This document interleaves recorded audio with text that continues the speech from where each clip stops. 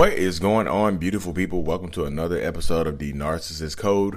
I'm your favorite self-aware narcissist, Mr. Lee Hammock, better known as Mental Illness across all social media platforms.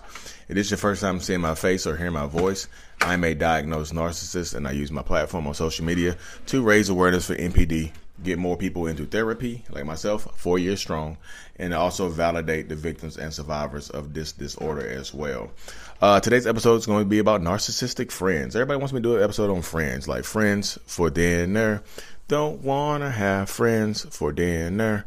What kids movie is that from right there? You get the most bonus points in the world if you can figure out what movie that's from. It's an old kids classic. Friends for dinner. But yeah, narcissistic friends. Everybody wants me to touch on this topic. Like, friends. The narcissistic friend thing works very, very similarly to the narcissistic relationship dynamic. It just does. It follows kind of the same guidelines. If your friend is a narcissist, like me, myself personally, I would consider myself a good friend. I'm a loyal friend. I'll do that. I'm like, Lee, you're not loyal. You are a narcissist. Lee, let me stop you right there, man. Hey, bruh. Those don't work together. Dude, those do not work together. Loyalty and narcissist don't work together. But I'm a loyal narcissist. Yeah, I promise you I am. But yeah, the narcissistic friend dynamic works very, very similarly to how the relationship. Like the love bomb that a narcissist will do to get you in a relationship, they'll do the same thing to get you in their friendship. And I call it the friend bomb. They'll friend bomb you. We'll friend bomb you by by showing you a mirror of yourself. Showing you a mirror of all the stuff all the stuff that we see in you that we like. We will mirror it back to you, give it to you. Now we're friends, so we have a lot of the same interests. I didn't know you like trading Pokemon cards. I didn't know you like country music. I didn't know you like this. I didn't know you like that.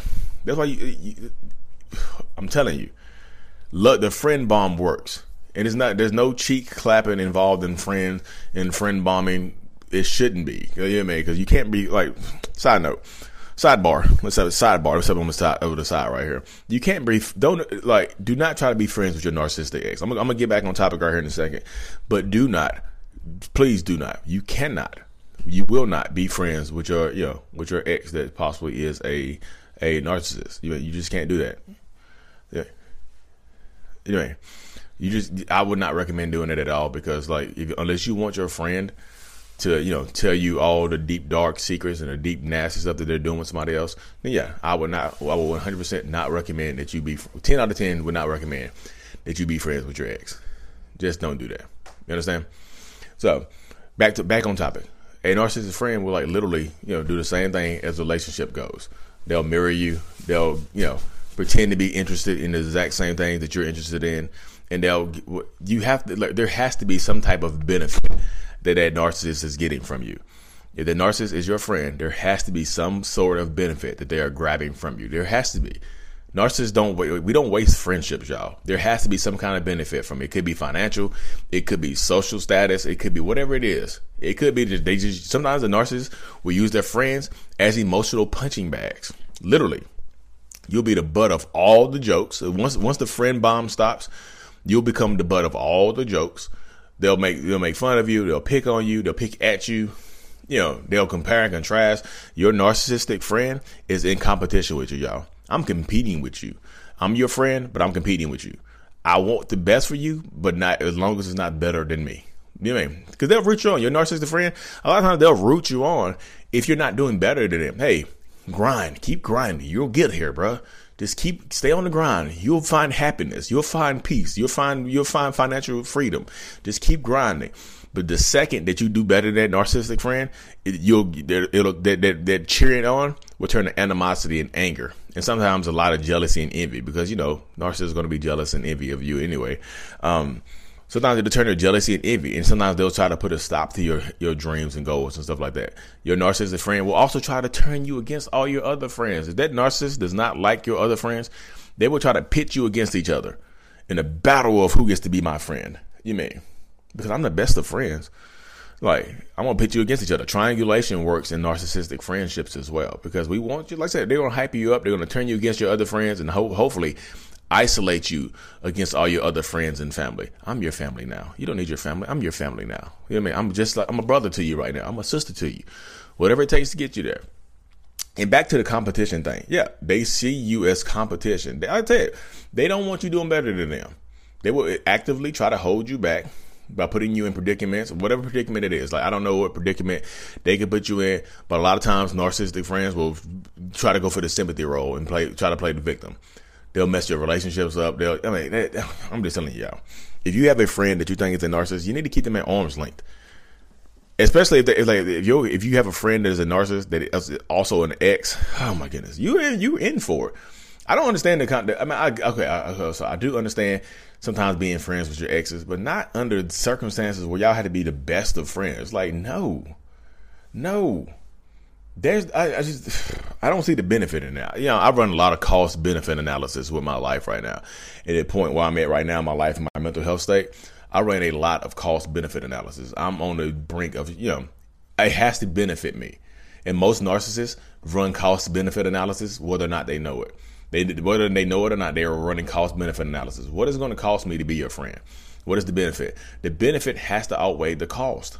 Because just like a partnership or a relationship, you're not going to get out of this friendship what you put into this friendship. You're going to always be there for your narcissistic friend. You're going to always be a shoulder for another crown. Hey, your mom died, come cry on my shoulder. Hey, your grandma died, come cry on my shoulder. Hey, your dog got hit by an 18-wheeler, come cry on my shoulder. But the second you need some compassion or some empathy from them, they're going to disappear on you. They're not going to be there. They're not going to be a shoulder to cry on unless you run them down. They're not going to be an ear to listen to. They're not going to be a helpful ear to listen to when you need some help in your most dire moments. They're not going to be there for you like that. And if they are, they're going to expect something out of it. There has to be something to gain from that. You can't ever, and they'll say it too, like, you can't ever say I wasn't there for you. Just so you remember that. I was here for you. Nobody else was. You know what I mean? Like I said, you're not going to get out of this narcissistic friendship what you put into it. You know what I mean? And yes, your narcissistic friend, if they are jealous enough of you, they will try, if y'all are the same sex or whatever, they will try to sleep with your significant other. They will try to take that person from you. They will try to ruin your relationship. And under the guise of being a good friend. Hey, I just wanted to test the boundaries of your relationship, make sure they were perfect for you. I didn't know they would actually sleep with me. Got you. And they'll still try to be your friend. And like I said, if you ever cross a narcissist, if your friend is a narcissist and you cross them, silent treatment, stonewalling, act like you don't exist, go out with the other friends, don't invite you. They'll try to isolate you away from everybody. And smear campaigns work the exact same way too. They'll try to smear you to the other friend groups or to social media, to whoever will listen to them. They will try to smear you to whoever will listen to them. They just will, 100%. And they will. They'll take that over. They'll take control of that stuff right there and try to 100% smear you, take advantage of you, and do you in. Is it worth it? Is it worth having this person in your life like that? Some people will say yes. If the answer is yes, then prepare for this, because this is your life. And I tell people, just like in a relationship, this is your life. This is your friend. Cool. Keep them as your friend, but just know that that person is a narcissist possibly. They're not going to change, and there's not going to be an equal give and take in this relationship right here. You're going to give a lot more than you get. I promise you that. You just are. It's never going to be it's never going to be equality in a friendship with a narcissist. It just won't be. Just like there's not equality in a relationship with a narcissist. At the beginning, it seemed like they're going to be the best for y'all. Gonna be best. Y'all be blood. You took a blood oath.